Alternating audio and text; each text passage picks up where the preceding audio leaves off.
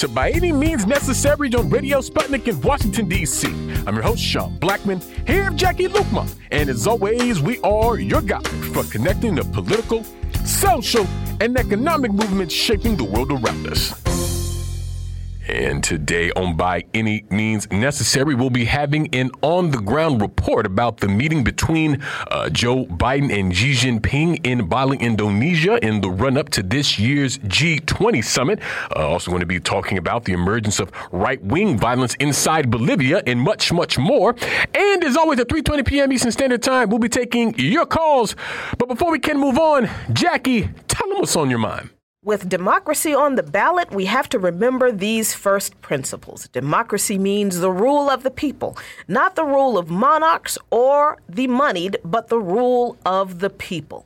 I'm not sure how Joseph Biden can say this with a straight face, considering the only campaign promise he's kept so far is to Wall Street bankers and corporate oligarchs when he told them that nothing will fundamentally change. But he did say that, quote, but this hypocrisy is proving to be glaring once again, as a report published in the Washington Post over the weekend revealed that the National Intelligence Council has exposed the legal and illegal efforts at influencing American politics that have been carried out by the government of the United Arab Emirates. Oh, you thought I was going to say China or Russia, didn't you? Well, this investigation into the influence operation of a foreign government focuses on the allies of the U.S., and this time it's the dictatorship of the UAE and how they used above-board lobbying and campaign contributions in the hundreds of millions of dollars to think tanks and even to universities to produce position papers and curricula to steer public policy and public sentiment in their favor. But there were other efforts that weren't above board, that were actually criminal. The report reveals that the UAE hired 3 former U.S. intelligence and military officials to help them surveil dissidents, politicians, journalists, and U.S. companies. Court documents revealed that the U.S. prosecutors said that the men helped the UAE break into computers in the United States and other countries. The whole time we were told that Russia hacked the DNC servers and the elections, but the UAE literally had former U.S. spies and military members actually hacking actual computers. Last year, also, all 3 admitted in court that they did provide sophisticated hacking technology to the UAE. They agreed to surrender their security clearances, and they agreed to pay about $1.7 million to resolve criminal charges rather than go to prison. The Justice Department touted the settlement as a first-of-its-kind resolution, and this doesn't seem like a good thing. The Washington Post also highlights the case of Thomas Barrack, a longtime advisor to former President Donald Trump, who was acquitted of charges alleging that he worked as an agent of the UAE and lied to federal investigators about it. U.S. prosecutors accused Barrack of exploiting his access to Trump to benefit the UAE and working a secret back channel for communications that involved passing sensitive information to Emirati officials. And the evidence introduced in court included thousands of messages, social media posts, flight records, and communication showing that Emirati officials provided Barrack with talking points for media appearances in which he meaning Trump, praised the UAE. After one such interview where Trump spouted the talking points from Emirate officials, Barrack emailed a contact in the UAE saying, "I nailed it for the home team," referring to the UAE. Barrack was never convicted because the prosecutors couldn't prove that his actions rose to the level of a crime, because even the jury realized that's just how politics in the U.S. works. It sure is funny, though, that an entire political party's platform was built on this idea that Trump was in the pocket of and colluding with Putin and Russia. And here Trump's advisor was comfortably in the pocket of the UAE instead. But not a peep from Democrats and Biden about that, because Biden is firmly in the same pocket. In their defense, The UAE's ambassador to Washington, Youssef Al-Otaiba, said he is, quote, proud of the UAE's influence and good standing in the U.S. It has been hard-earned and well-deserved. It is the product of decades of close UAE-U.S. cooperation and effective diplomacy. It reflects common interests and shared values. Shared values like democracy, of which there really isn't one in the U.S. and there definitely is none of in the UAE, as there are no elections or political parties there and no independent judiciary. Criticism of the government is banned and trade unions and homosexuality are outlawed. Freedom House, a nonprofit that states that its mission is to monitor the state of freedom and democracy around the world and help shape the debate on the most pressing issues of our time, ranks the UAE among the least free countries in the world. And that's saying a lot for Freedom House, which is not at all unbiased in its definition of freedom and democracy, because their board of directors consists of prominent businesses and labor leaders, former U.S. diplomats, and senior government officials, scholars, and journalists. So you know that they favor capitalist countries as the most allegedly free and democratic. So the fact that even they recognize that the UAE, the longtime ally of the U.S., is not a democracy is saying a lot. Nevertheless, the U.S. has sold the UAE some of its most sophisticated and lethal military equipment, the only Arab country to receive such equipment, since the U.S. doesn't want to give any other country in the region, certainly not any Arab nation, a military edge over Israel, which lets you know where the UAE stands in this relationship between the U.S. and Israel, that other undemocratic apartheid state. A previous Washington Post report also revealed that over the past 7 years, 280 retired U.S. service members have worked as military contractors and consultants for the UAE, more than for any other country, and that the advisor jobs pay very handsomely. Some politicians in the Biden administration are trying to address this issue of foreign influence, even from allies in U.S. politics, such as a bill introduced last year by Representative Katie Porter, Democrat from California, that would prohibit political campaign committees from accepting money from lobbyists registered with a foreign country, and other proposed efforts like increasing disclosure requirements, efforts to provide more resources to the Justice Department's Foreign Influence Unit, and efforts to standardize filing data. But the fact is that it's simply standard operating procedure for U.S. politicians to write legislation and issue policy positions that are favorable to the countries that pay them the most. And according to this latest U.S. intelligence report, those countries are not named Russia or China. Follow Luqman Nation on patreon.com/Luqman Nation for lots of great content. And those are today's talking points, and you are listening to By Any Means Necessary on Radio Sputnik in Washington, D.C. I'm your host, Sean Blackmon, here with Jacquie Luqman, and as always, we're your guide for connecting the political, social, and economic movements shaping the world around us. By any means necessary.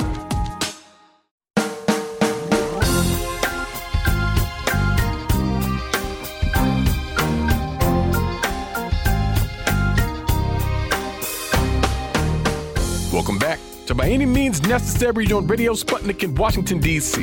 I'm your host, Sean Blackmon, here with Jacquie Luqman. And as always, we are your guide for connecting the political, social, and economic movements shaping the world around us. And today we're having an on-the-ground report from the G20 meeting, and we're happy to be joined for this conversation today from Bali, Indonesia, by Mindia Gavasheli, Sputnik News Editor. Mindia, thanks so much for joining us. Thank you for having me, guys. Absolutely. And Mindia, as I say, you're in Bali, Indonesia, the site of this year's G20 meeting. Of course, one of the most prominent developments that have happened there so far was a meeting between U.S. President Joe Biden and Chinese President Xi Jinping. And just this morning, we saw Joe Biden giving some comments about the nature and content of that conversation. And so just wondering your sort of top-line thoughts not only on the meeting between Biden and Xi Jinping, but what you've been seeing, what you've been hearing so far at the G20, and just how you're sort of analyzing things at this point.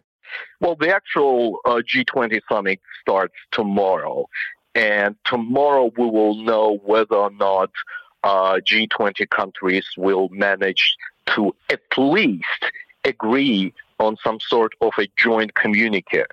I know that the Indonesian president has been complaining that his country has to host the perhaps most difficult summit in its history, because in the current situation, tensions between the largest economies are such that they not only cannot agree on some big agreements that will move world economy forward, but they cannot agree even on a joint statement that would reflect common values.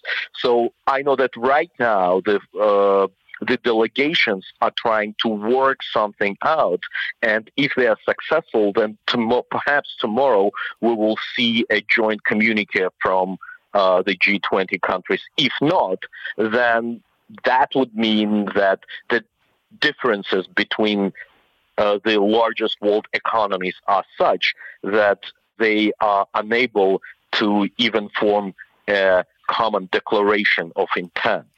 But you're right. Today, all eyes were on President Biden and President Xi because they had their first one-on-one meeting in person since both of them became leaders of their countries. And on the eve of this meeting, we were able to have a conversation with a senior U.S. official who was in charge of preparing it. And the expectations were very low, or at least the U.S. delegation was downplaying the expectations before the meeting, saying that, guys, you shouldn't expect a joint press conference. You shouldn't expect even a joint communique. And I have to say she was right. Both countries released their own readouts of the meeting, and there are slight differences in accents, what exactly both countries are emphasizing. But after the meeting, Joe Biden held his own press conference, and he tried to be very upbeat about the meeting. But the main result we are seeing right now is that the two countries agreed on renewing their regular lines of communication. And this has been presented by Biden as a big success. However, if you think why those lines were cut, then you will know that they were like China refused to communicate with the U.S. administration after first Nancy Pelosi's visit in August and then a row of visits by other U.S. officials to Taiwan. So, now we are being presented with a success that isn't really a success, but just, going back to more or less normal business in the relations between the two countries. And if there was no provocations from the U.S. side, then we wouldn't have lost months of talks between the two countries since August to begin with.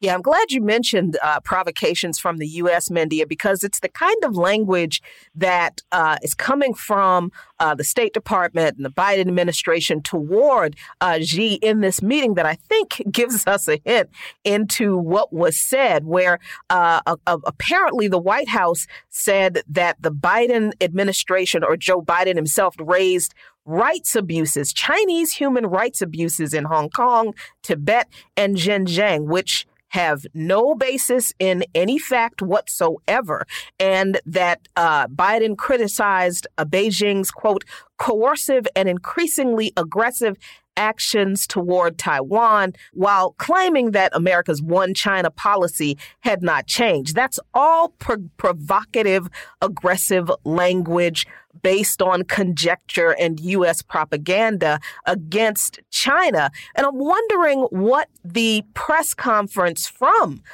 China. What did Xi Jinping say in his press conference in response to what was said to him about these alleged human rights abuses and such from Biden? We knew in advance that the Chinese delegation will not have a press conference after the meeting. This is just not how Chinese diplomacy operates. However, China released a press statement after the meeting emphasizing that the U.S.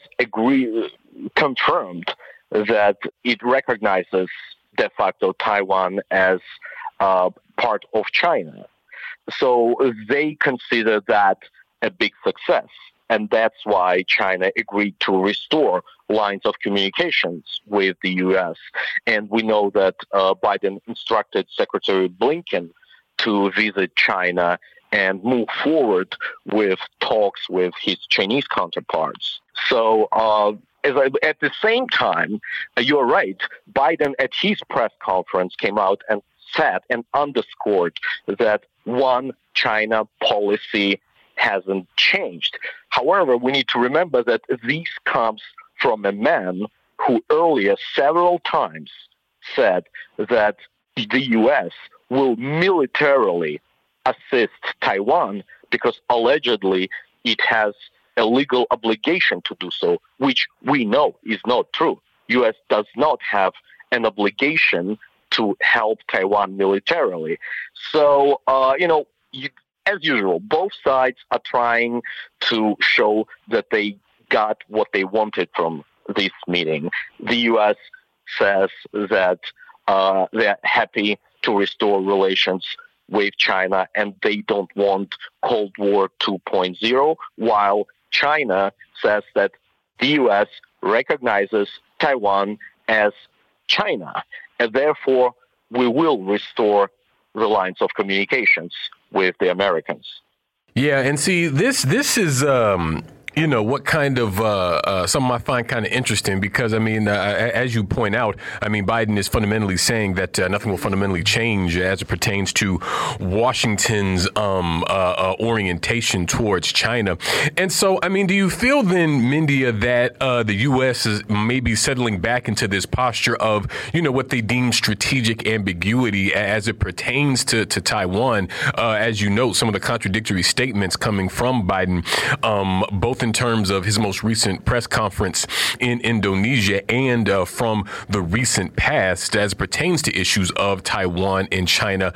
Or, as you say, as these things tend to play out, and I think you're correct when you say that each side is, is showing that they got what they wanted from the other. So, that sort of boosts their profile in their respective countries. But, in terms of Washington and its stance towards China, do you think that we're kind of seeing a resurgence of the strategic ambiguity piece?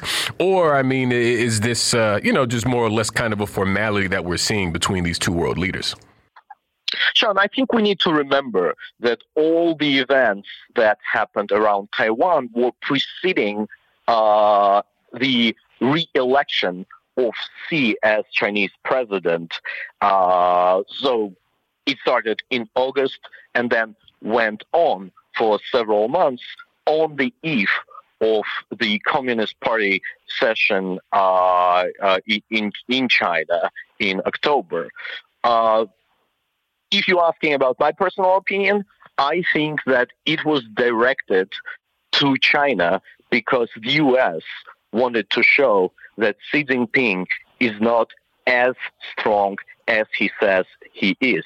So it was a deliberate provocation to show that China cannot stop U.S. officials if they want to go to Taiwan. It was done to show that the U.S. can sell Taiwan weapons and China cannot stop it. That the U.S. will declare that it will support Taiwan militarily and China can't do anything about it. So all these actions were aimed at showing a weakness of sorts, for some sort of weakness of Xi Jinping on the eve of his re-election to send a message to his domestic opposition. However, all those efforts failed. Xi Jinping has been reelected, and now the U.S. has to live with the fact that that he will be president for the next 5 years. So now there's no point to provoke China and its leadership any longer. So the only conclusion I can make is that it was a deliberate provocation to show some weakness of Chinese leadership and influence the elections in China. However, all those efforts failed. Xi Jinping has been reelected for the next 5 years, and now the U.S. has to reestablish its relations with China because those are the two major world superpowers, and one way or another, they need to have a dialogue. Yeah, and you mentioned the response of the Indonesian president to this, stalemate of a meeting. What is the stake that Indonesia has in this? And particularly, how do you see the rest of the G20 playing out with this, simmering tension between the two leaders that really doesn't seem like it's going to get resolved? Not really. Indonesia's official policy is enemy to no one, friend to everyone. That's why the Indonesian president went to Moscow and Kiev, to both capitals on the eve of this summit, trying to negotiate some sort of a peace deal between Russia and Ukraine. Obviously, it's a really hard task, so he wasn't very successful, but at least the Indonesians are trying to set a table for future negotiations.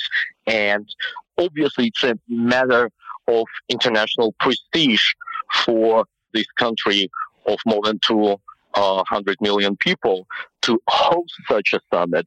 And they would really hate it if the Indonesian G20 summit fails to produce a joint statement and to produce some sort of a joint framework for biggest world economies to move forward. However, it's a real possibility. We will see tomorrow how the situation develops. Absolutely. Well, we thank you so much, Mindia, for joining us today. We're going to leave it there. We'll move to a break here on By Any Means Necessary on Radio Sputnik in Washington, D.C. We'll be right back, so please stay with us. By any means necessary.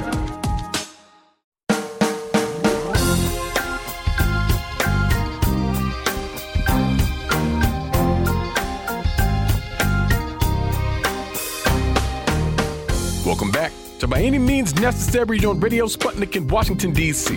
I'm your host, Sean Blackmon, here with Jacquie Luqman. And as always, we are your guide for connecting the political, social, and economic movements shaping the world around us. And we're back here on By Any Means Necessary. And Jacquie, this weekend, there was actually a really good demonstration that took place here in D.C. as indigenous activists and organizers across the country gathered here in D.C. for the culmination of a series of events demanding the freedom of Leonard Peltier, the longest held Native American political prisoner in the United States, who has been unjustly locked up for more than 40 years. And so, coinciding both with that event and the fact that the Thanksgiving holiday is coming up here in the U.S., I wanted to play this 2019 clip from Mumia Abu-Jamal, who's actually reading a Thanksgiving address from Leonard Peltier. And so, I want to go ahead and get to that address, and then we'll come back and talk a bit. The year of 2019 is coming to a close, and with it comes the day most Americans set aside as a day for Thanksgiving. As I let my mind wander beyond the steel bars and concrete walls, I try to imagine what the people who live outside the prison gates are doing and what they're thinking. Do they ever think of the indigenous people who were forced from their homelands? Do they understand that with every step they take, no matter the direction, that they are walking on stolen land?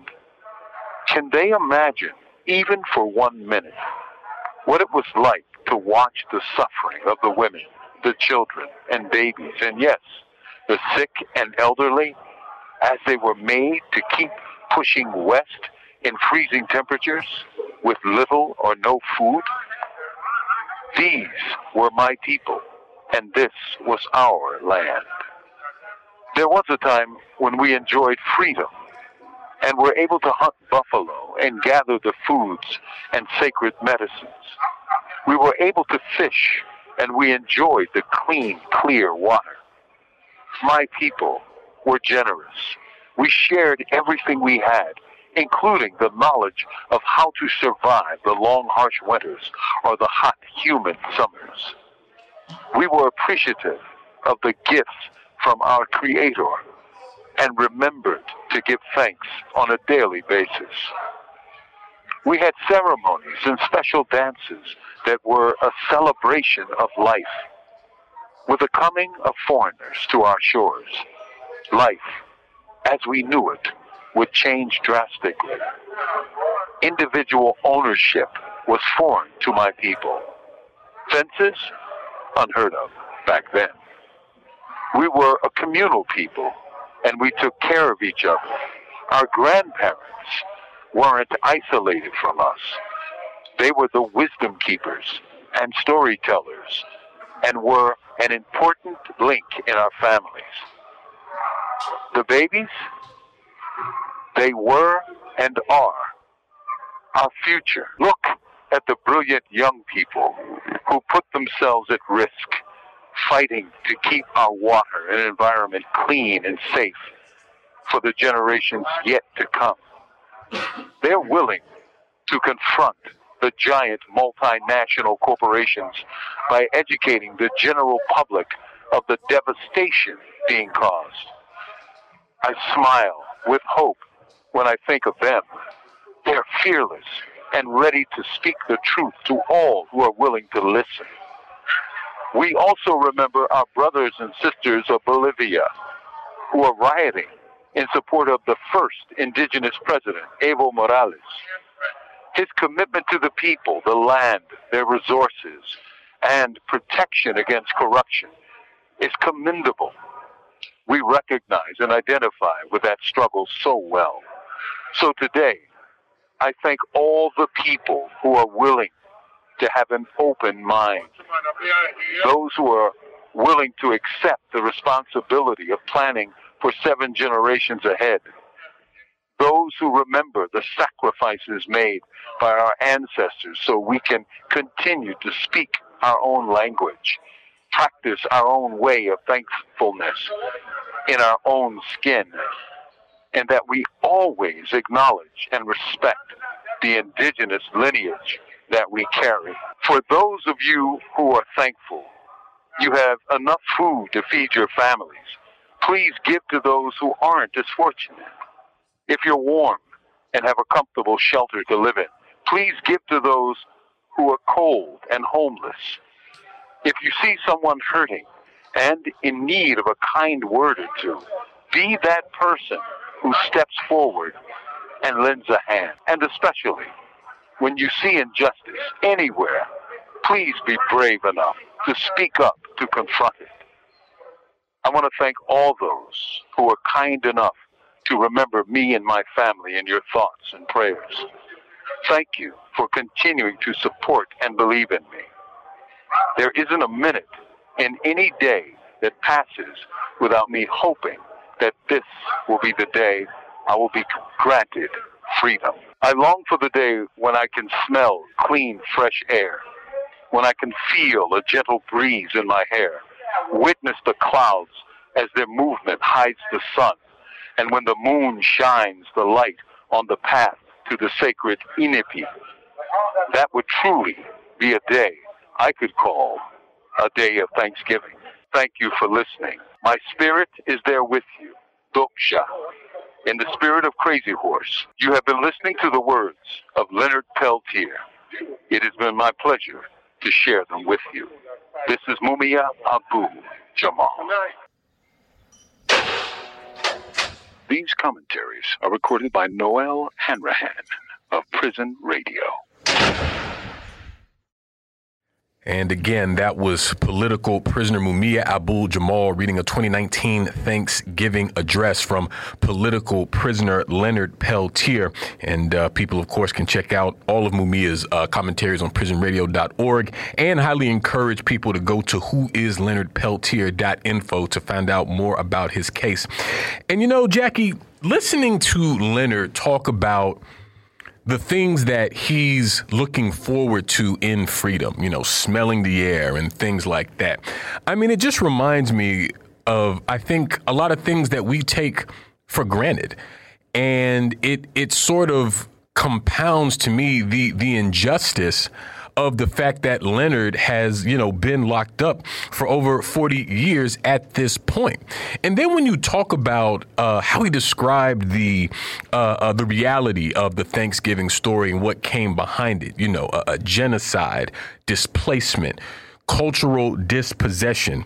I mean, this story, which is really a fairy tale that we're all told in this country as children, this creation myth, if you will, of the country that became the United States, of course, like so much national mythology, is actually in place to whitewash the atrocities, the horrors that were faced by indigenous people when the European came to this hemisphere. And so we should always remember that genocide, slavery, white supremacy, all of these things are crucial to the development of the capitalist system and to the development of what became the United States of America. So, Jacquie, not only do I think we need to remember Leonard Peltier in our conversations about political prisoners, but we have to situate him, I think, within this centuries-long running campaign of terror and genocide against the indigenous people of this land, without which the U.S. Wouldn't even exist. Yeah, Sean, and the fact that, you know, this message was delivered during the Thanksgiving season here in this country is equally as important when it was delivered. And why? Because the very creation of this Thanksgiving myth that the holiday surrounds and is founded upon is really central to the erasure of those very issues: the genocide, the theft of land, the relegation of what was left of the indigenous people to, you know, shadows, the shadow of the development of this country and the gross capitalist excesses that also deprived those very people of their way of life and health and their own self-determination and prosperity. So in remembering not just that history of the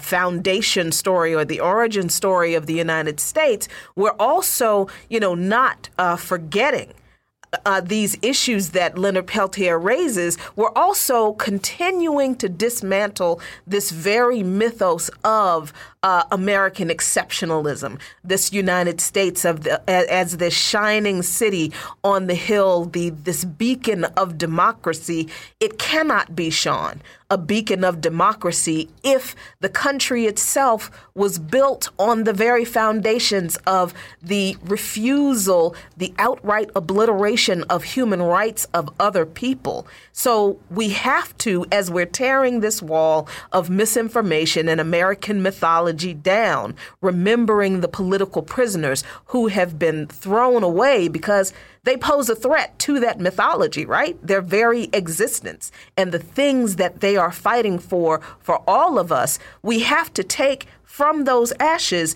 and build upon what people like Leonard Peltier are remembering, so that we never get to a point again that we forget what we are fighting against. Absolutely. And again, want to encourage people to check out whoisleonardpeltier.info, free Leonard Peltier and all political prisoners. We're going to leave it there for now here on By Any Means Necessary on Radio Sputnik in Washington, D.C. We'll be right back, so please stay with us. By any means necessary.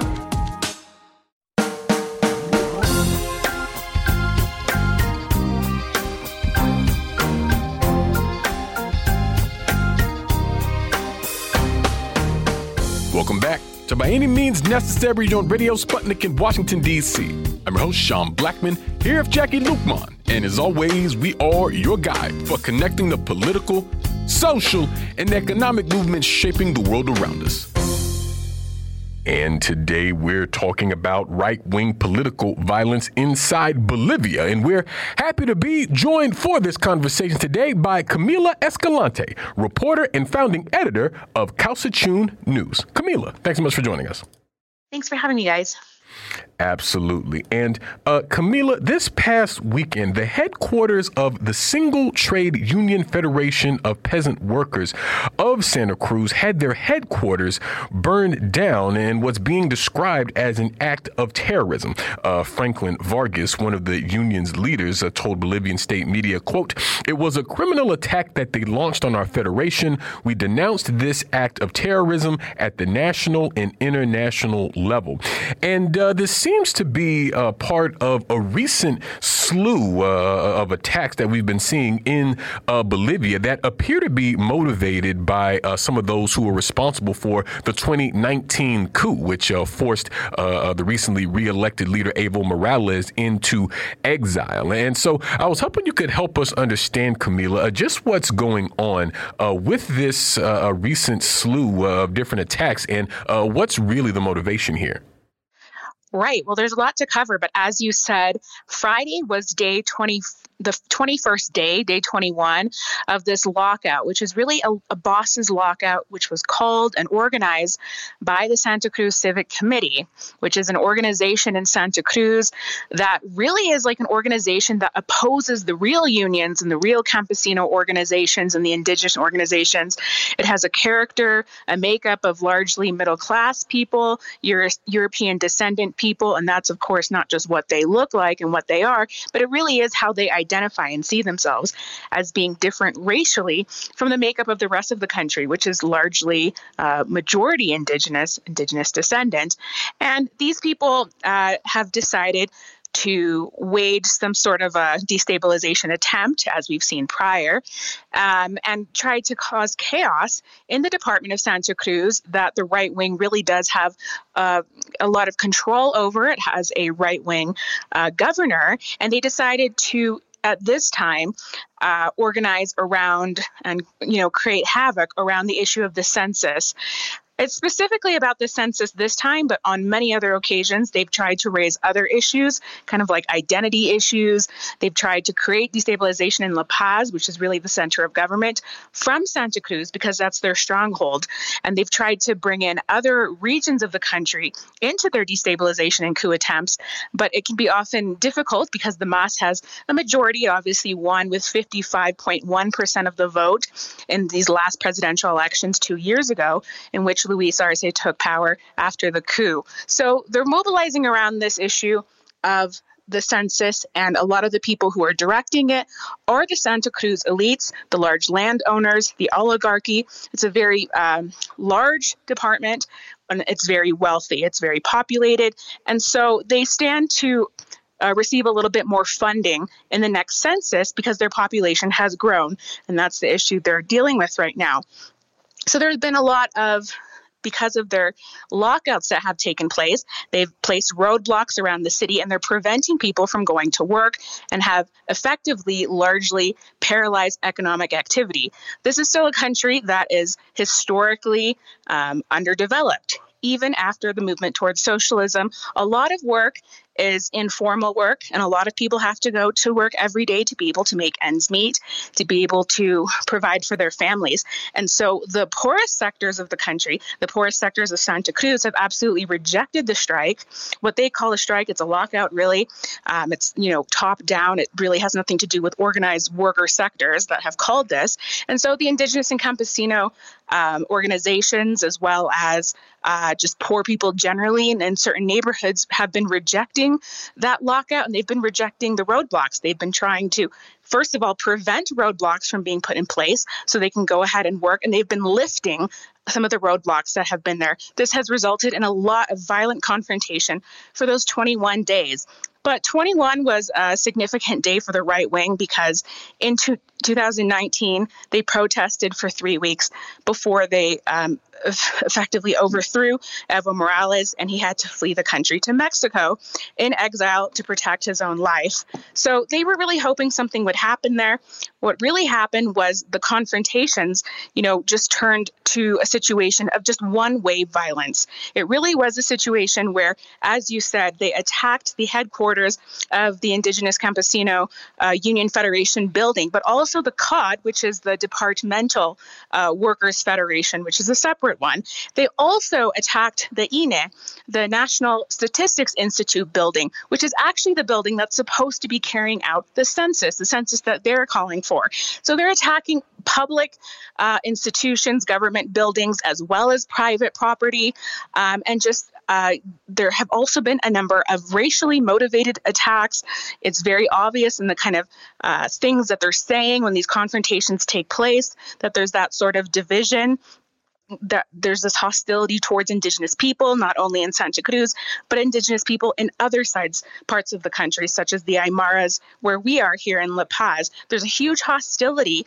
And in Santa Cruz, this also, not only does it remind us of 2019 in the coup, but the coup attempts against Evo Morales in 2009 that were largely a push for separatism from Santa Cruz.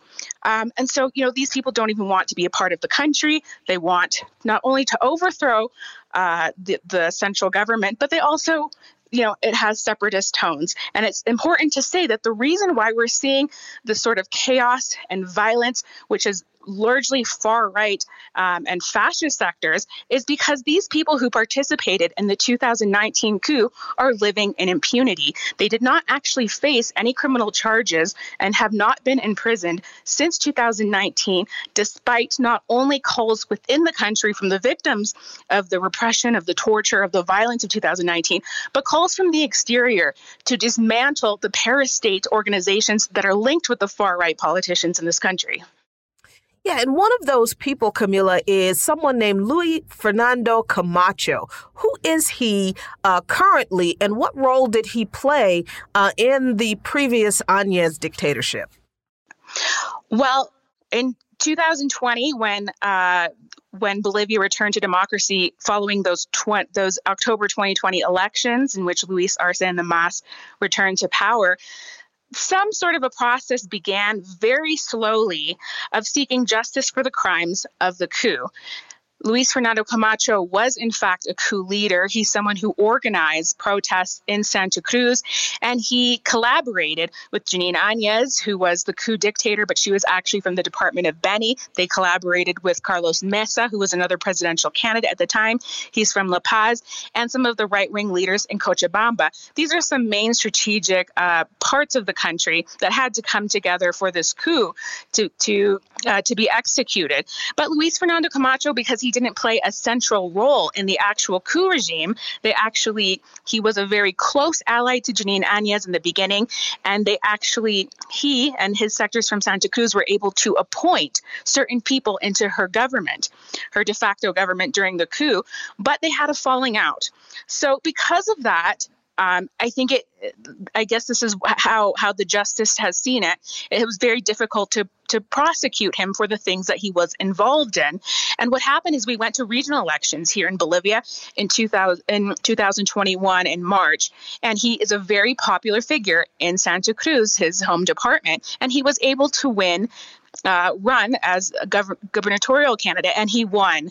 This is a huge problem because once he's governor, it's very difficult politically, and the optics would be very bad for the central government and the justice and the prosecutors to go after him. They should have, what a lot of victims associations in this country have said is that they should have prosecuted for his leading role in trying to subvert the government, in treason, and acts of terrorism and everything else under the political constitution of the state in those months after the MAS took power, but before he was able to become governor of Santa Cruz. Now he controls all of the institutions and the budget of this massive, wealthy department of the country, and largely the city, the capital.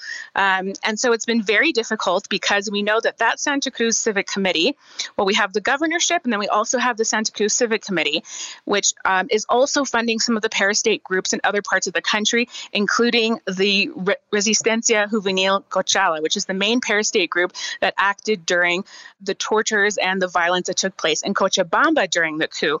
So it's this whole operation, and there's a lot of money involved in it because all of the actors that are leading these elite groups come from the traditional land-holding class of Santa Cruz. And so it's going to be very difficult for them to now go after these people.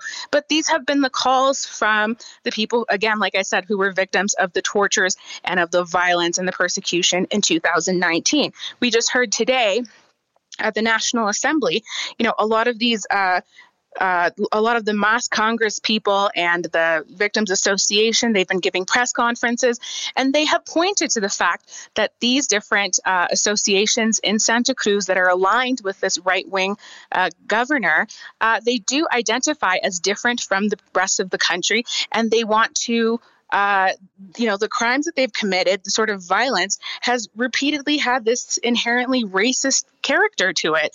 And that just on those grounds alone, that they should be investigated. A lot of the crimes that were committed are not receiving international attentions, and they amount to human rights violations, including a rape that took place at one of the road blockades in Santa Cruz, including people being nearly decapitated by wire that's being strung across the roads, including the use of explosive devices and the use of dynamite at these road blockades. And so it's extremely dangerous, and we've become almost desensitized to it because we've seen ongoing right-wing violence for essentially 3 years now.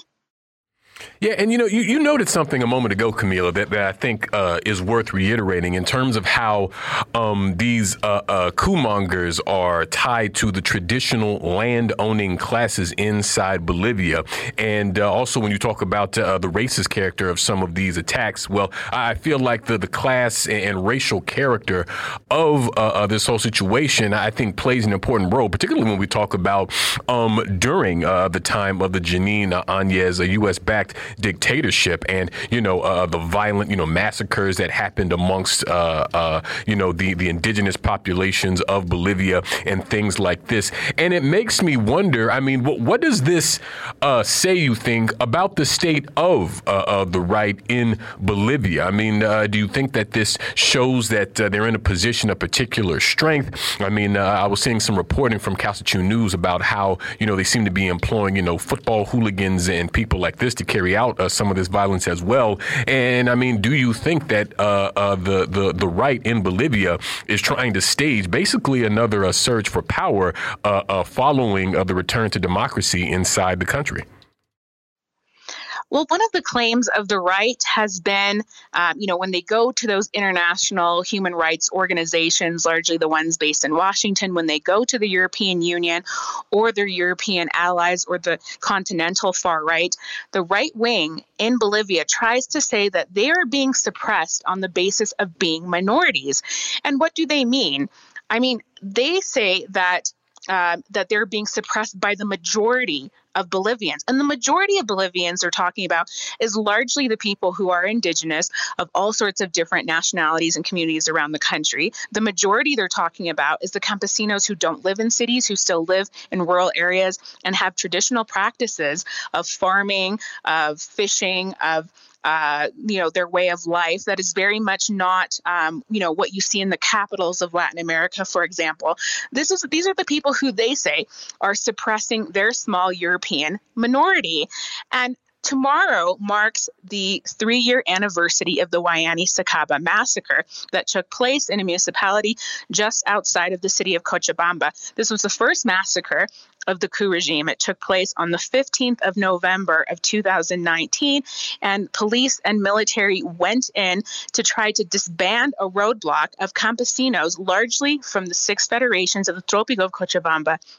This is hundreds of thousands of people who are all a member of this massive union of coca growers in the Tropico of Cochabamba. They had come to the outskirts of Cochabamba to block the area because they didn't want police and military entering during the coup. They wanted to protect themselves from the persecution and the mass arrests, and they were protesting against the coup and the rupture of constitutional order that was against them. It was a coup against the people, but against their elected leader, Evo Morales, as well. And because of that, these executions and this massacre was ordered against them, in which 10 or 11 people were killed in this instance. This was a use of these collaborating, corrupt military commanders and police commanders by the coup regime in the very first days of this coup against the people. And this is something that they've still yet to get justice for. But it's very clear who were the victims during the coup. It was indigenous people who speak Quechua, who don't even speak Spanish. And these are the people who really have been the victims of this sort of racist violence. It's not the small minority of people who are extremely wealthy in places like Santa Cruz or Beni, who, by the way, are also involved in the international drug trafficking networks and, with their collaborators who are drug dealers in Brazil and Colombia and other countries. The real victims here are part of the actual majority of indigenous people. And that needs to be made clear internationally as well. They also try to make this claim that the government is, pitted against them and the media works on behalf of the government. And what I would say is that, most of the media in this country has been very much in favor of the coup and is privately owned pro-coup media. So it's been very difficult to get out information, even now that the government is power, that is accurate and transparent and correct and not manipulated by these powerful right-wing sectors, but who really do only represent the minority. And what does it mean for the people of Bolivia in the face of this right-wing violence? How will this impact the new administration and the efforts to recover from the previous right-wing dictatorship and to establish the kind of policies that people voted for in this last election?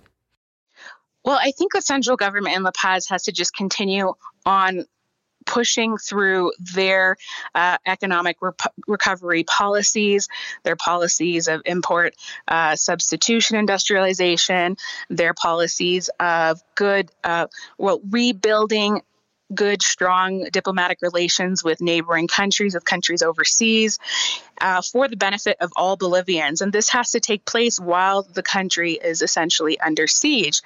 But, there are ruptures within the right wing, even with this lockout that's going on in Santa Cruz. They were not supported by all of the sectors that supported the right in the election that brought them to power in Santa Cruz to begin with. And there have been many people, individuals, figures within their own ranks that have opposed it. So it's not going to be easy for them. And of course, what they're trying to do is, again, destabilize from one corner of the country. With that, they're looking to other parts of the country where they know there is a bit of a stronger opposition, such as the Department of Beni, where Janine Áñez was from, and trying to bring those different sectors onto their cause.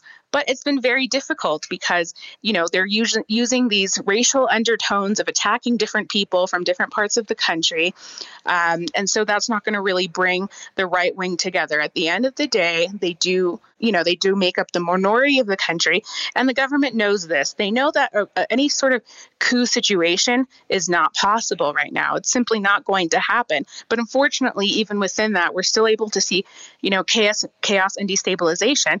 And even within those first 21 days of their actions in Santa Cruz, it took a massive toll on the Santa Cruz economy, which in turn hurts the rest of the country. And, the government has this basically constant ongoing campaign of economic recovery. It's why the approval has been so strong of the mass government, both in Evo's previous terms and now under Luis Arce. And so if they're able to harm, the economic growth of this country.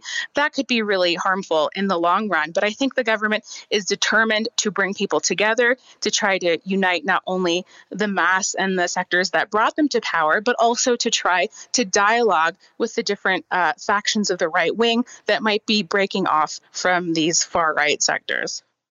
Definitely. Well, we thank you so much, Camila, for joining us today. We're going to leave it there. We'll move to a break here on By Any Means Necessary on Radio Sputnik in Washington, D.C. We'll be right back, so please stay with us. By any means necessary.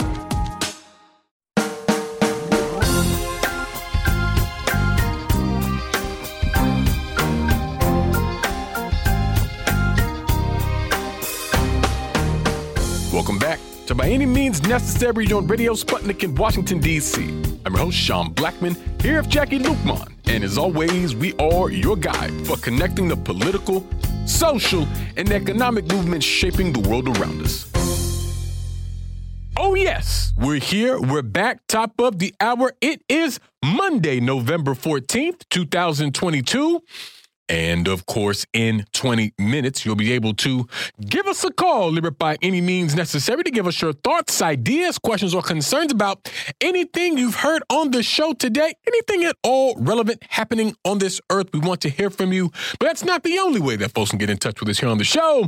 And if you would, please, Jacquie, let the folks know how they can holler at us. That's right, Sean. There are so many ways for our allies, accomplices, and comrades, that's y'all, to reach out and touch us here at By Any Means Necessary in Washington, D.C. You can do that at 3:20 p.m. Eastern Time by calling us at 202-521-1320. That's 202-521-1320. But you can also listen to our shows at SputnikNews.com/radio. Click on the plus sign and type in By Any Means Necessary. You can also hear our shows at Sputnik.mave, that's MAVE.digital, and you can listen live on your radio dial at 105.5 FM and 1390 AM in the Washington, D.C. area from 2 to 4 p.m. Eastern Time each weekday. And we're streaming for your viewing pleasure on Rumble right now. That's rumble.com/C/BAM necessary. The chat is live. And remember, friends, at 3:20 p.m. Eastern today,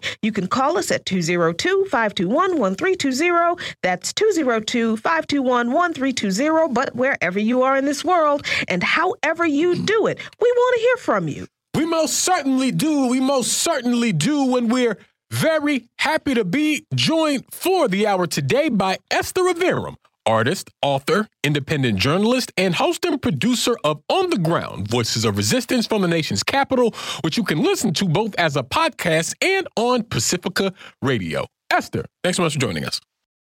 Happy to join you, Sean and Jacquie. Absolutely. And Esther, as the dust continues to settle from this year's midterms, at least for the moment, I wanted to take a look at some of the specific results that have happened in the aftermath and what it may imply for politics here in the U.S. I want to start with the New York Democratic Party chair, Jay Jacobs, who is taking no responsibility for how they fared in that state during the midterms, which is important because this is something that could contribute to Republicans retaking the House. And he told City and State, quote, "I'm not going to take responsibility for or blame, if you will, for losses that we had here." Deciding instead to blame progressives. And, there's been some consternation about this inside the party, certainly within New York State. Reportedly, Kathy Hochul, who recently won re-election as governor, has said that she has no plans to replace Jacobs. And, Jacobs has a history for going after progressives within the Democratic Party. I mean, back in 2019, after he was appointed to to the chair of the state party by then Governor Andrew Cuomo,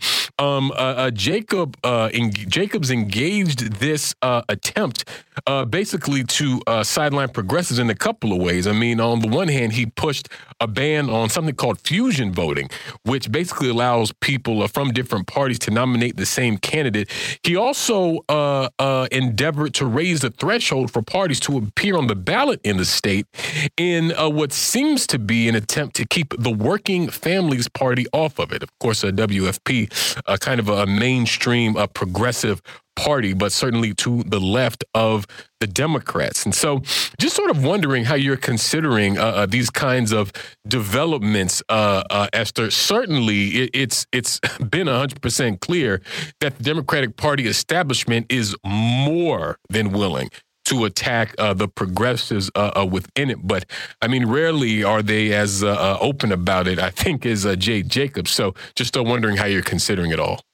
Well, in the case of Jay Jacobs, I just think that this is this inside look at the kind of the ugly, the ugly sausage making in the Democratic Party.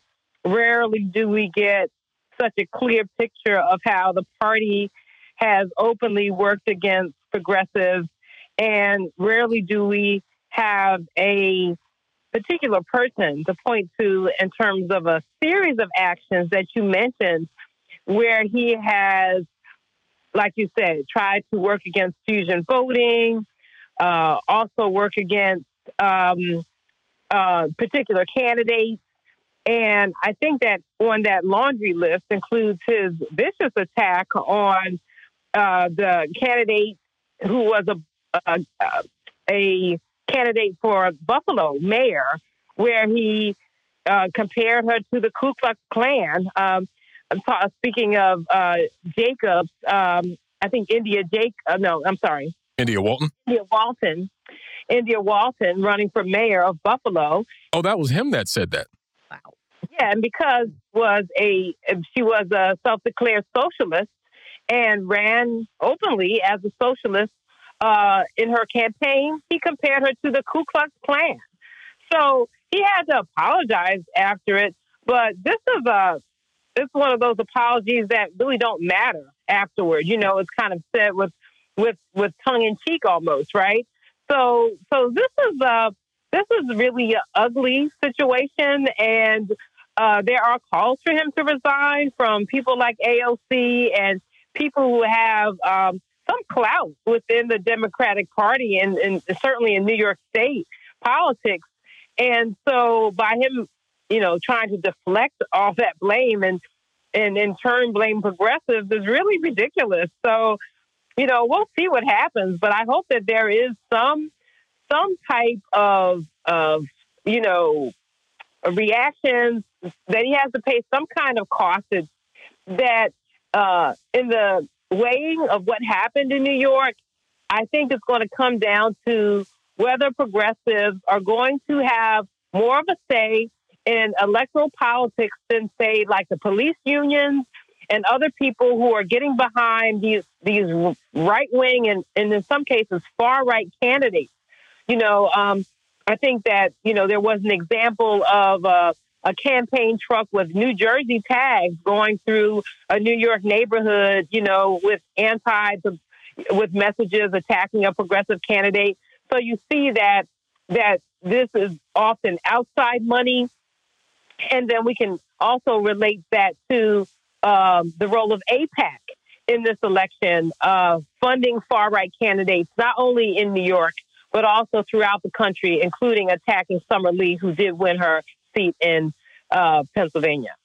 Yeah, I'm glad you mentioned that Summer Lee won her seat in Pennsylvania, because she is the first Black woman elected to Congress from Pennsylvania. And Summer Lee is one of those progressives that the Democratic Party wishes would go away. But here she is in Congress now, elected from Pennsylvania. So, I mean, since Governor Hochul said that she's not going to ask for this person's resignation, who, as you pointed out, compared progressives or a progressive, a socialist to the Ku Klux Klan. What does this say about the Democratic Party in New York in particular, but the Democratic Party in general, when there are forces within the party that will demonize the left flank of the party even worse than I think Republicans do? I mean, anytime you've got a Democrat that will beat Republicans to the comparing to the Klan punch, I don't know that there is a better example than this right now of the Democratic Party quite literally being the other side of the same coin as the Republican Party. And where does that leave progressives who continually think that there is some utility in this strategy of changing this party from the inside, Esther? Jackie, to tell you the truth, what I keep coming back to in this election is it's at least ironic. At the most, it's very telling that you have a party, we have a president, Joe Biden, that is literally funding Nazis, neo-Nazis in Ukraine, okay? And they are talking about how they just saved democracy, okay? You have a party that is funding a war, a proxy war against Russia, pouring tens of billions of dollars into this war while they can't muster the funds to make sure Flint has clean water, that Jackson has clean water, that we are on the road to quality health care, universal health care for all, where they say that they will probably have to cut funding for COVID care, that when that runs out the next time, it will have to run out. I mean, all kinds of things. I mean, I could go on and on. And so that's really where I'm at. I know I'm kind of jumping the shark a little bit, but it's way past New York for me. It's way past this country. It's really the fact that I'm looking at a party that is trying to take credit for a win where they almost worked overtime to adopt the right-wing narratives and polls of the far-right pundits, where they couldn't even have enough confidence in themselves to say, no, we have the majority in this country. We want to appeal to that 80% of the country that is in an urban area that is not signed up for, killing a woman's right to choose, for, possibly ending or cutting Social Security, for interfering with student loan forgiveness. No, we represent them. They couldn't even, just kind of lean on their supposed base and say, no, there's no red wave. What kind of wave? What you talking about? What kind? They couldn't even come back at the Republicans and these far right pundits to say no. We don't agree with those polls. We don't agree with your narrative. We have our own narrative, and that's I guess because they don't really have one. They don't really have one. As you said, they're just kind of the other side of the same party, and they're just working for the ruling elite in this country. They couldn't even come out and attack they did come out and use the issue of abortion, but they couldn't even come out and say, look, this party is trying to take away your Social Security. They're trying to take away your Medicare. They're trying to, if they get back in, they're going to try to kill your student loan forgiveness. They couldn't do any of those things because they're only half-heartedly endorsing those things themselves. So that's where I am. I'm just looking at this and watching these people take credit, the morning after or the week after, and realizing that they weren't even on the ground funding these people like in Georgia or in Pennsylvania in some release case who really got the vote out, who really believed in these progressive candidates and got them over the hump. So it's quite a mess. It's a mess. And I'm still processing all of this also on Veterans Day, because, my father fought in World War II, and I'm trying to understand how this country is in the same week of the election, not dealing with the fact that so many of our fathers or our grandfathers fought in a war against Nazis, yet this country, by some tricks where they're still fooling the population, not even letting people understand that.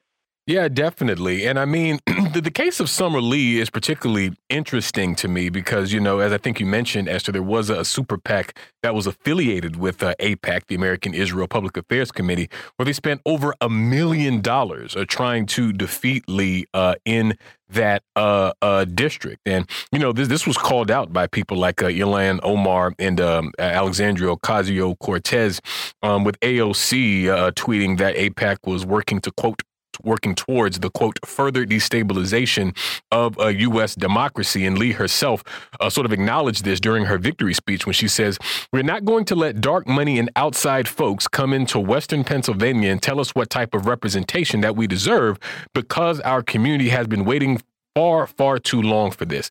And, you know, this is actually not the first time that we've seen AIPAC swoop in on a election last minute when it appears that some progressive person may win and try to dump a bunch of money into it to try to sway it one way or the other. And, you know, there's a couple of things about this. I mean, number one thing that comes to mind, Esther, is the fact that, you know, the U.S. is a country that's always blaming other countries for interfering in some way or the other, particularly with elections, whether it's Russia supposedly stealing elections or whether it's, you know, China supposedly stealing technology or stuff like that. But in truth, you know, we have groups like AIPAC that are literally working on behalf of a foreign government to sway elections in the United States. But because Israel is important to the maintenance of U.S. world imperialism, they're allowed to operate and do these things and to blatantly interfere without any pushback from that same government. You know what I mean? And so there's just an inherent hypocrisy that is in there. And I think it just says a lot that AIPAC feels the need to step in and to try to scuttle any attempt by candidates whose platform even gestures towards helping out the masses of people in this country or wherever they find themselves. You know what I mean? And so for me, it's just a reminder of how, of how the Israel lobby writ large works so hard, to sort of interfere in U.S. politics. And as such, I think shows how important it is, like, you know, not only for, you know, pro-Palestinian politics to be in that mix when we talk about elections, but shows the kind of pushback people get from trying to do something decent, not even revolutionary. You know what I mean? Absolutely. And, you know, this whole AIPAC influence and them spending millions and millions of dollars, it really should concern all of us, especially since they're talking about saving democracy. They particularly went after not just Summer Lee, but many women of color, progressives all over throughout this country, pouring of millions of dollars, often into campaigns to back election deniers, people on the far right, racists, homophobes, and it seemed like there was no bets were off as long as they thought that they could count on that person for a vote in support of Israel. So we have to be very concerned about this type of often really white supremacist influence in the election. So it's not just about opposing progressives like Summer Lee. If you look at their pattern of support, they are backing these far-right racists, people who, and also in the process, defeating candidates who are not just going to stick up for Palestinians, but candidates who will stick up for universal health care or better funding for our schools or funding our infrastructure in a way that helps people and not just these large corporations.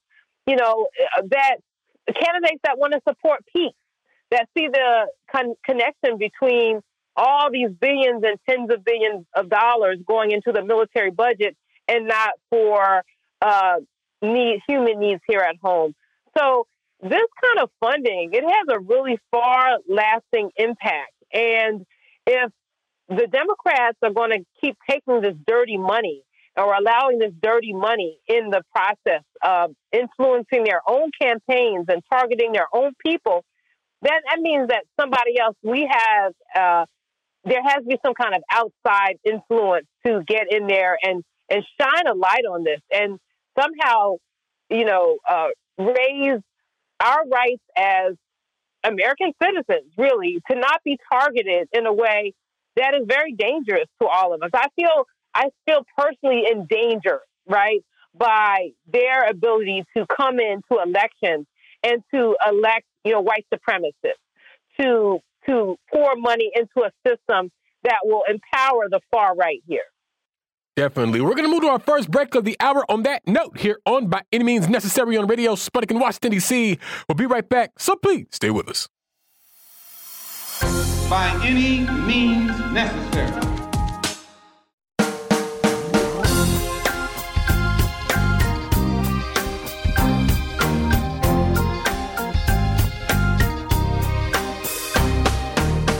Welcome back to By Any Means Necessary on Radio Sputnik in Washington, D.C. I'm your host, Sean Blackmon, here with Jacquie Luqman. And as always, we are your guide for connecting the political, social, and economic movements shaping the world around us. Phone lines are now open 202-521-1320. That's 202-521-1320. Myself and Jacquie Luqman continue to be joined by Esther Iverem. And Esther, there's another recent development here.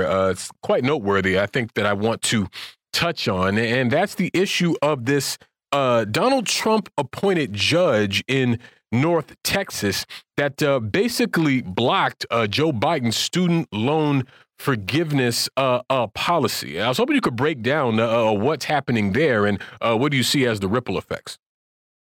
Well, right now, it looks like the decision is keeping the student loan forgiveness from going on. I think that there's an update on that today, right? So I'm looking at a story that's talking about a federal appeals court blocking the Biden administration from moving ahead with its mass student debt cancellation program. And I'm looking at an article in the Wall Street Journal that's saying that it's dealing another blow to the administration's plan after it was ruled unlawful by a federal judge in Texas last week. So this new 3-judge panel, this ruling is considered more of a blow to the program because it's saying that they're granting a preliminary injunction against the plan, the entire plan. So I think they're trying to see if I don't really understand it really, but it's like they're saying that the appeals court is citing the potential irreversible impact of allowing debt forgiveness to proceed now as compared to the lack of harm an injunction would presently impose. I don't know. Is that harm to the loan companies? So perhaps you have time to look into this a little bit more.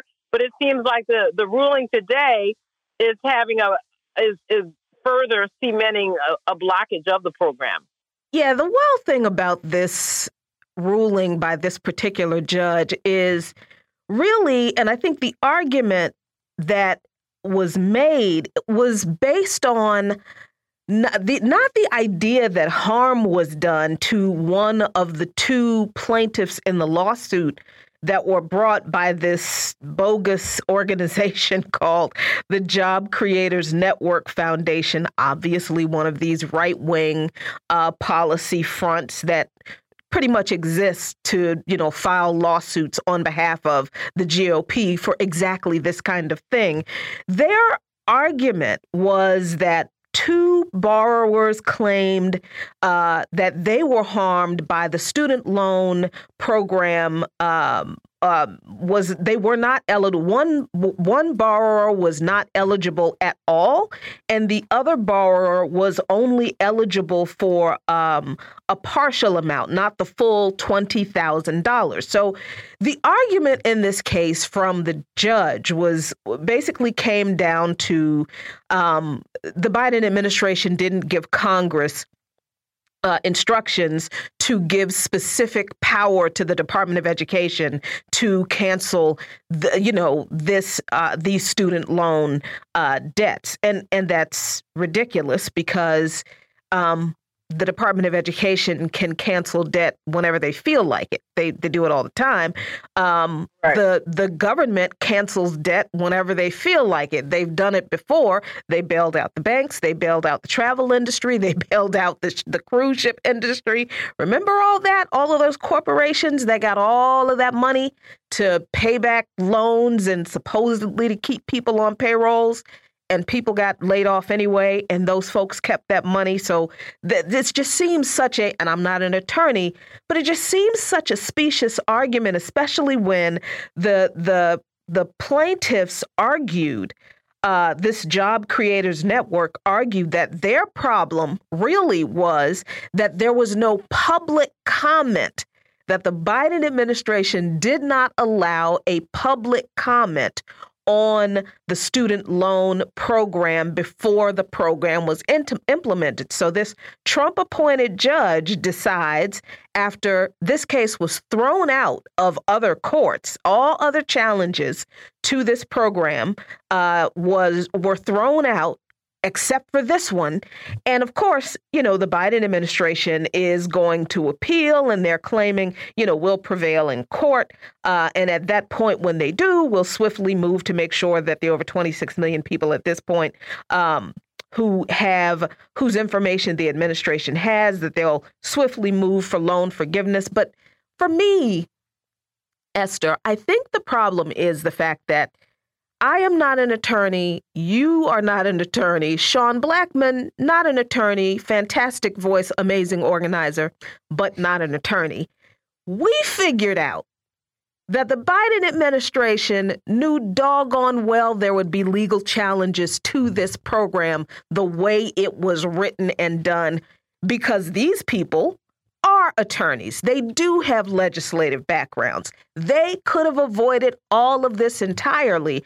And even if they couldn't avoid the legal challenges, they could have at least stood on the principle of saying, you know what? I tried to deliver what I promised in my campaign promises and cancel all student loan debt. But see, the GOP wouldn't let us do it. At least if he had actually done what he'd promised or tried to do what he'd promised, Biden could have stood on that. But oh, no. This is what we get, Esther. And I can't help but feel like this isn't something that I'm mad at the GOP for taking away from us. I feel like this is solely on the Biden administration. Well, I have to really understand more about it. I just think that you're right in the sense that, you just feel like, they're not fighting hard enough, right? They're not fighting hard enough to stand for what they say they want. Even if you go down fighting, just at least go down swinging, just say, let us know that in addition to the Justice Department appealing these rulings, that, that there's something public said to stand up for the right of people to have this forgiveness, just like all those millionaires and corporations received all that, money under COVID. They did a really good job when they first announced it. They were ready with their information about all those Republican lawmakers who had received, in some cases, hundreds of thousands of dollars, even maybe more than $1 million in COVID relief that they didn't have to pay back. Well, you call them forgiven loans, right?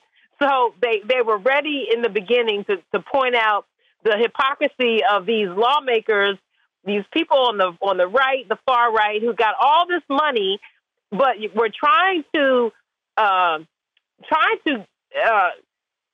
prevent people from getting $10,000 or $20,000 in forgiveness. And in some cases, I remember, I don't have student loans now, but I remember how that was like a real albatross around my neck.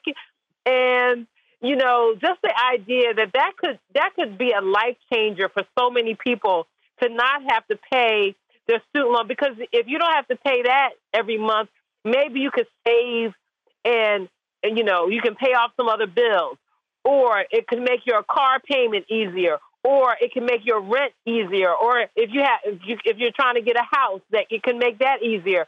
All these things that just that small forgiveness and loan, could make such a difference. And it's just so cruel and mean.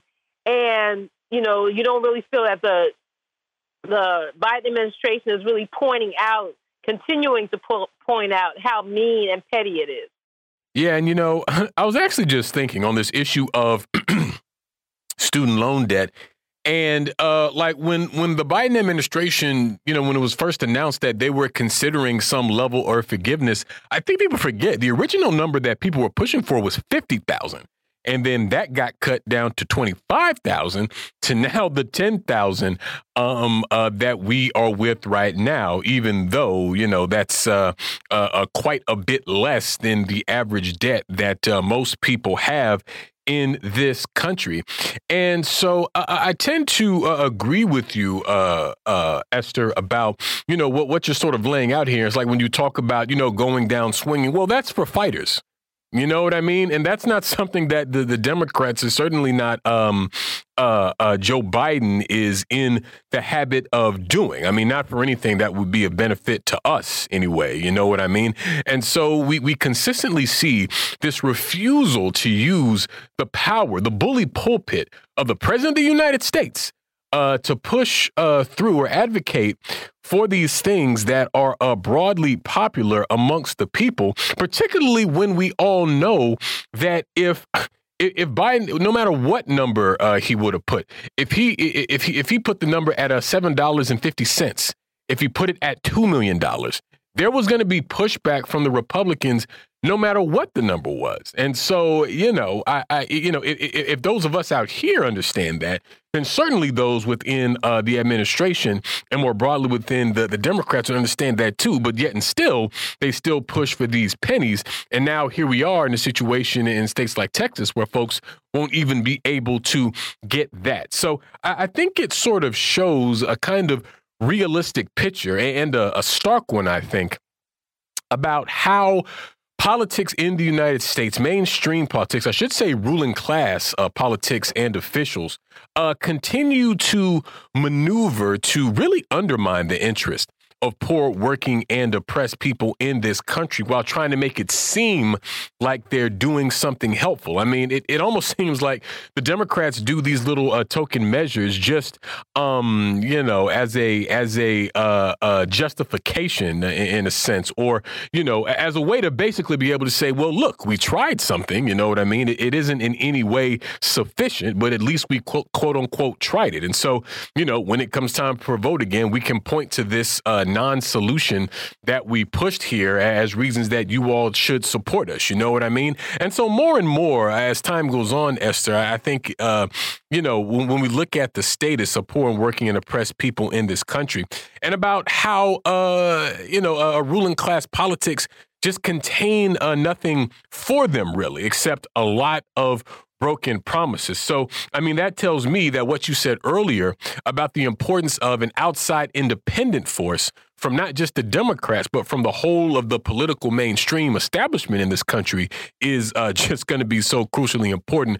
Otherwise, we'll just be in a position where we'll continue to be thrown not even crumbs at this point. It almost feels like they're just tossing dust up in the air and watching it slowly dissipate. You know what I mean? Yeah, I mean,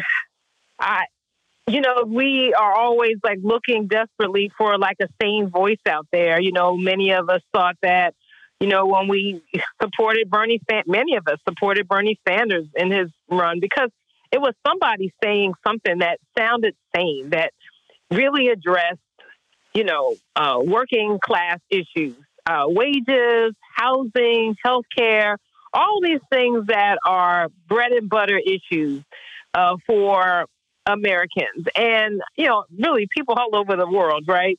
But, we've seen our hopes rise and fade with him because what happens is that we see that these issues are inextricably linked to what's happening abroad. And if the leaders who we think are progressive can't come out and show that they're also anti-imperialists, that they can't show that they understand the link between what happens at home and what happens abroad, we're always disappointed, even in someone like that. And I think that he's been, as he went around the country, he's been confronted by people by saying, Bernie, why did you not support the letter? Why'd you go back on supporting the letter about, asking for negotiations, in this proxy war in Ukraine? And, even when we talk about the more progressives coming into Congress,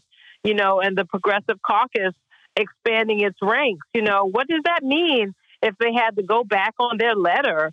Just asking for negotiations, asking for peace is something that makes sense, and it's so discouraging because we kind of feel like even though people are celebrating this, not having the red wave in the election, you kind of wonder, what does it mean? What does it mean in the end if we have more progressives, people who have that label and want to call themselves progressive, but at the same time, they can't stand up for what makes sense, even if it's to say, we don't want nuclear war. We don't want to maneuver ourselves into a situation where we're spending tens of billions of dollars to foment war and to possibly, trigger some type of event that could, just end the planet, period. So, we want to do more than just watch. We're all organizers. We're all working, to, not only in our communities, but, in a sense for the world. But I'm just saying that I don't want to just say I'm watching. I want to feel like I'm, doing something, even if it's just, talking about these issues with you and doing my show and, trying to get real information out to people because, part of this is their ability to keep so many people in the dark and ignorant. Yeah. And, Esther, I think this comes right back to what you alluded to and what we always talk about on this show, organizing, the need for bottom up, on the ground, grassroots organizing. But what does that look like among our family and friends? I'm not talking about the people who always come to our PE sessions and, the book talks and the protests and the kind of, what does this organizing look like with all of our friends who just, wore out all of their free time with this get out the vote effort for the do nothing Democrats in the midterm? How do we get those tired, disillusioned people, because they are, into our organizing orbit and get them energized for the socialist reconstruction that we know we need, but that we are the only ones who are going to make come about? Well, I think that more and more people are recognizing precisely what you say. And in a way, we can be heartened by the outcome of the election, not because certain numbers of Democrats were elected, but because time and time again, especially in the abortion referenda, people voted for freedom. People voted for human rights. And also, when you look at the people who struck down the slavery exception in the 13th Amendment in their state constitutions, it's almost like embracing the fact that we are the majority. I think that 80%, depending on what figures you look at, more than 70%, more than 80% of Americans live in urban areas where we know we have a diverse, young, I think increasingly progressive electorate. And people are looking for answers and solutions. People aren't stupid. And that's one thing that I take away from the election. People aren't stupid. They're not trying to elect people who are going to go in and kill their right to reproductive choice and take away their Social Security and take away their Medicare and support this stripping away of student loan forgiveness. And so I'm heartened by that. And you know, in terms of like our family and our friends, I think that, you know, talking to them and bringing them into, I've had a lot of success at just talking to people and just kind of repeating the facts, because we kind of live in this like kind of fact-free media universe, right? Where people are hearing about supposed crime and supposed inflation that has nothing to do with corporate profiteering. They're hearing about, you know, things that just constantly blame Black and brown and urban people for problems that are really caused by this capitalist system. And so when we can constantly point out the corporate profiteering, the ways that groups like AIPAC and these well-funded groups from, you know, billionaire-funded groups are basically, you know, having their way in our elections, when we can really point out the link between the need for what we know is a socialist reconstruction and what we don't have right now, I think that we just have to keep talking to people. We have to keep organizing and creating systems so that people can come in and believe that they can make a difference, because right now they're constantly being discouraged that their vote and what they want doesn't matter. Definitely. We're going to move to another quick break on that note here on By Any Means Necessary on Radio Sputnik in Washington, D.C. We'll be right back, so please stay with us. By any means necessary.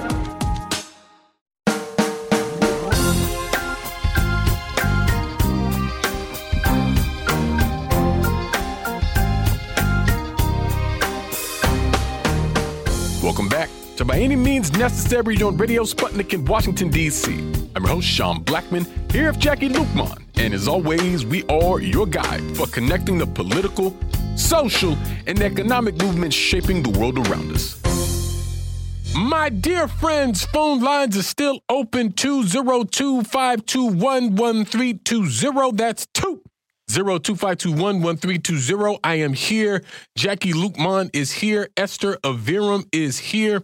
And Esther, I wanted to pick up on a point that you made just before we went to break about what the American electorate really said through these midterms, because I tend to agree that not only was the program of the far right rejected, but I also feel like it was shown that the electorate is more progressive. It is to the left of the mainstream, following their support for things that not even the Democrats would fight for, you know, namely things like abortion and things like this. And I mean, that also makes me think about the issue of real peace, particularly with the issue of the ongoing proxy war in Ukraine, which you mentioned also. And I thought it was really interesting when we saw the chairman of the Joint Chiefs of Staff, Mark Milley. I mean, this is America's top general, if you will, reportedly recently has been really trying to lead a push within the administration to try to push for negotiations between Russia and Ukraine as it pertains to this war. And obviously, there are divisions within the Biden administration as it pertains to the question of Ukraine. Now, of course, we saw that letter by the Progressive Caucus, I mean, just get, smacked down swiftly and, pointedly. And, they all ran away from that, like I say, like rats jumping off of a sinking ship. But even still, I mean, the fact that we're seeing some of these divisions within elements of the upper echelon of the ruling class, particularly on the question of Ukraine, I think is rather noteworthy. And if we're wise, it seems to me that the anti-imperialist movement and the real peace movement has to exploit some of these ructions that are happening within the ruling class to really push for peace. And that's why I think it's a perfect time to have an event like will be taking place this Saturday in New York at the People's Forum, entitled The Real Path to Peace in Ukraine, Negotiations Yes, Escalations No. It will be both an in-person and a virtual event. And it features some friends of ours, including Eugene Perrier, Vijay Prashad, Brian Becker, Claudia De La Cruz, Medea Benjamin. Also in attendance will be Jill Stein, a former presidential nominee of the Green Party and, friend of the show. Jamu Baraka was her vice presidential candidate. And Jeremy Corbyn, of course, a UK member of Parliament, known for his anti-war and pro-peace stances. And he was, basically almost hounded out of leadership in UK politics as a result of those politics. You know what I mean? And so I feel like it's so important not only that we have events like this, but continue, Esther, to be unashamed in our calls for peace. Because there's so much pressure coming from the highest levels of the most powerful governments on earth to try to silence anyone who contradicts the Washington consensus on the war in Ukraine. But given what we know the potential is for a nuclear war and what that would mean for humanity and really life on earth as we know it, then I feel like it's our duty, really it's our responsibility to continue to take this consistent and principled stance of peace, even as these hegemonic powers like the US continue to try to push us into oblivion. You know what I mean? Yeah, absolutely. I'm really looking forward to participating, in the conference on Saturday, probably virtually or however I can participate.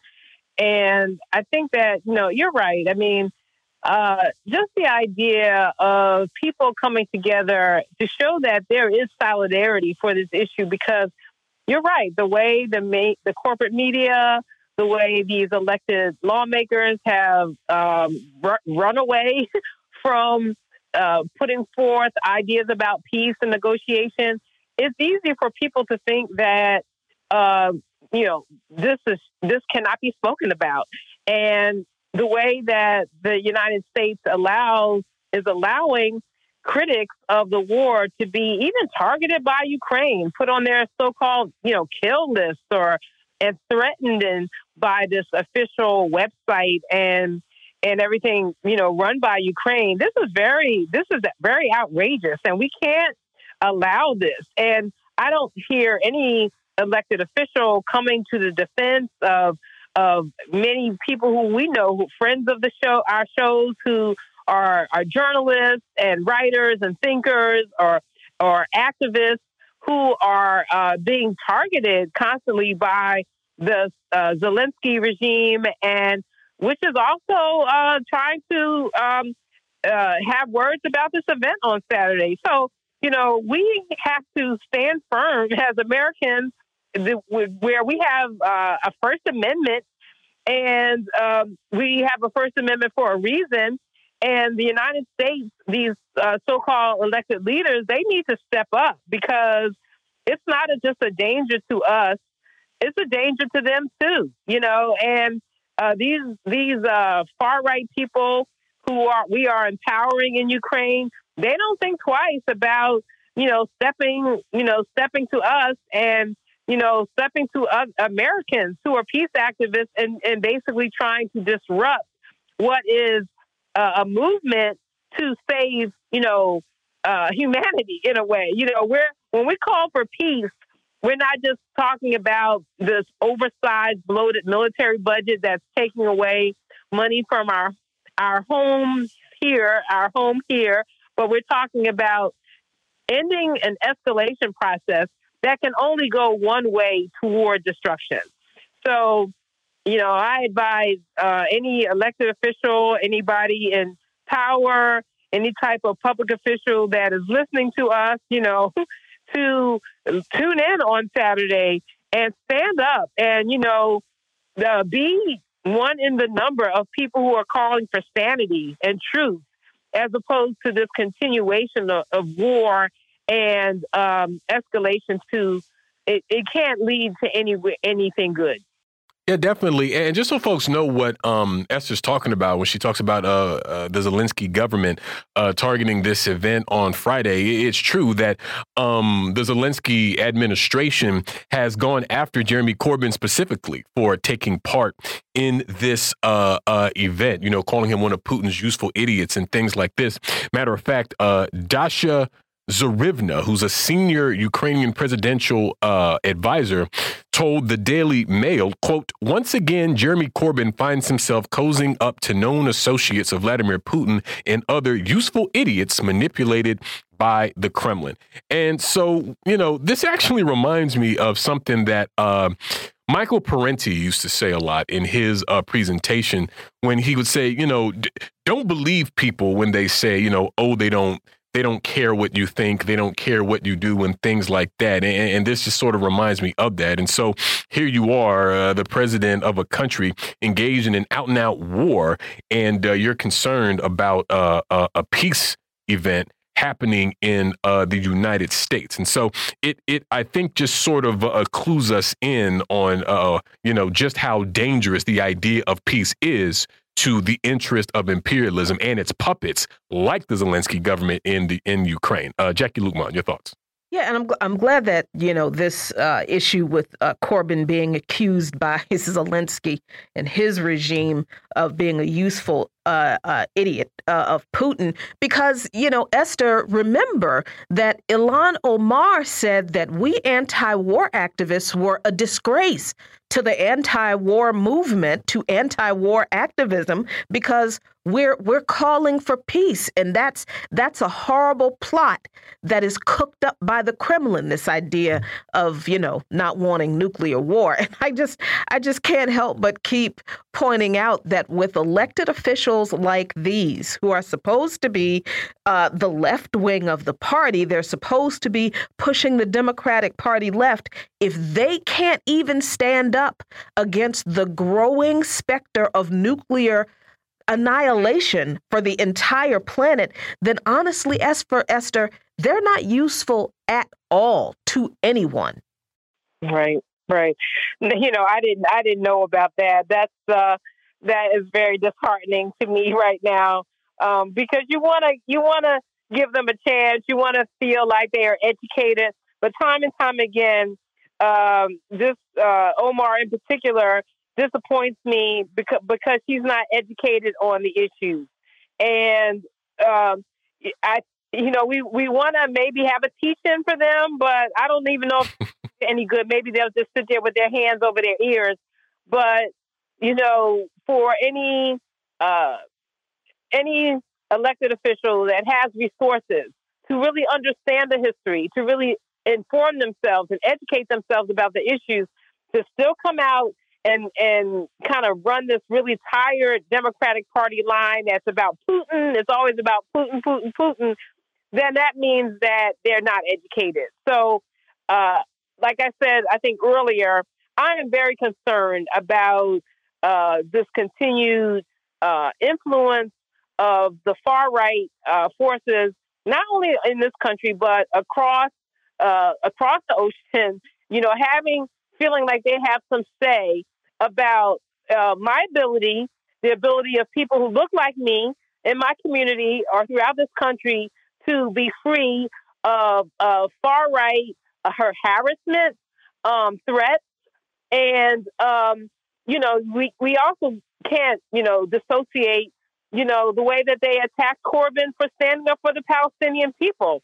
So whether it's coming from Israel and the far right in Israel, or whether it's coming from the far right in Ukraine, you know, we have to let these elected officials know that we are not going to be cowed by the same type of violence and threats that they carry out in their own country.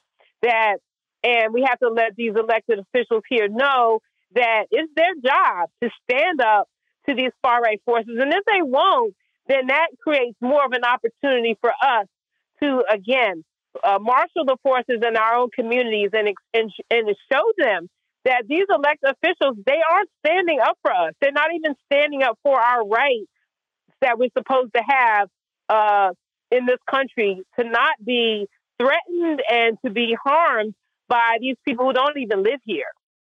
Yeah, and, the thing with Ilhan Omar is kind of interesting because it was just earlier this year, like not that long after the invasion happened, that, she was pointing out, the issue with all the funding and stuff like that. And you fast forward a few months and, it's sort of a complete change of heart. But this is why I always say that, the progressives within the Democrats have such a limited amount of influence in terms of what actually happens within the party, to the point where they can only seem to talk about their best ideas on social media. And I don't know if I've said this on the show before, but I have a working theory that there's like an unspoken agreement between the progressives and the mainstream of the Democratic Party, to where the progressives can have whatever fantasies they like. They can push for the best stuff in the world as long as it's on social media and they never actually try to make it a reality. But if they dare transgress that, and I think we saw this with the letter, if they have the audacity to try to bring that into the reality, even if it doesn't fundamentally challenge U.S. policy, which that letter did not. I don't think we can overstate that letter did not fundamentally challenge the U.S. policy. It just suggested another tactic while maintaining the funding, right? And so we see precisely about how this element within the Democrats are basically sort of bludgeoned into submission and into basically going along to get along with the sort of neoliberal establishment's program. And maybe they'll grumble about stuff here or there, but I mean, that's about all that they can do, unless, they're willing to withstand an attack from their own party, in best case scenario, because we've seen situations before, including with Ilhan Omar, where the Democrats would join in with the Republicans in attacking them as well. And so, as ever, it's a reminder of how far to the right politics are in the United States when peace is seen as propaganda. And so as such, we see that there's no reforming the system. There can be no such thing as a kinder, gentler form of capitalism. There is no kinder, gentler form of the imperialist system that springs out of capitalism. It is a brutal, bloodthirsty situation and institution by its very nature, by its very origin, in fact, in genocide and slavery. So you and I have to be clear about this and understand that ultimately this system has to be overturned. And I 100% agree with Jacquie that we must bring about a socialist reconstruction in this country. But we're going to leave it there for today here on By Any Means Necessary on Radio Sputnik in Washington, D.C. We'll be back tomorrow with an all-new episode. One thing, Esther Iverem, so much for joining us today, and we will see you next time. Peace. By any means necessary.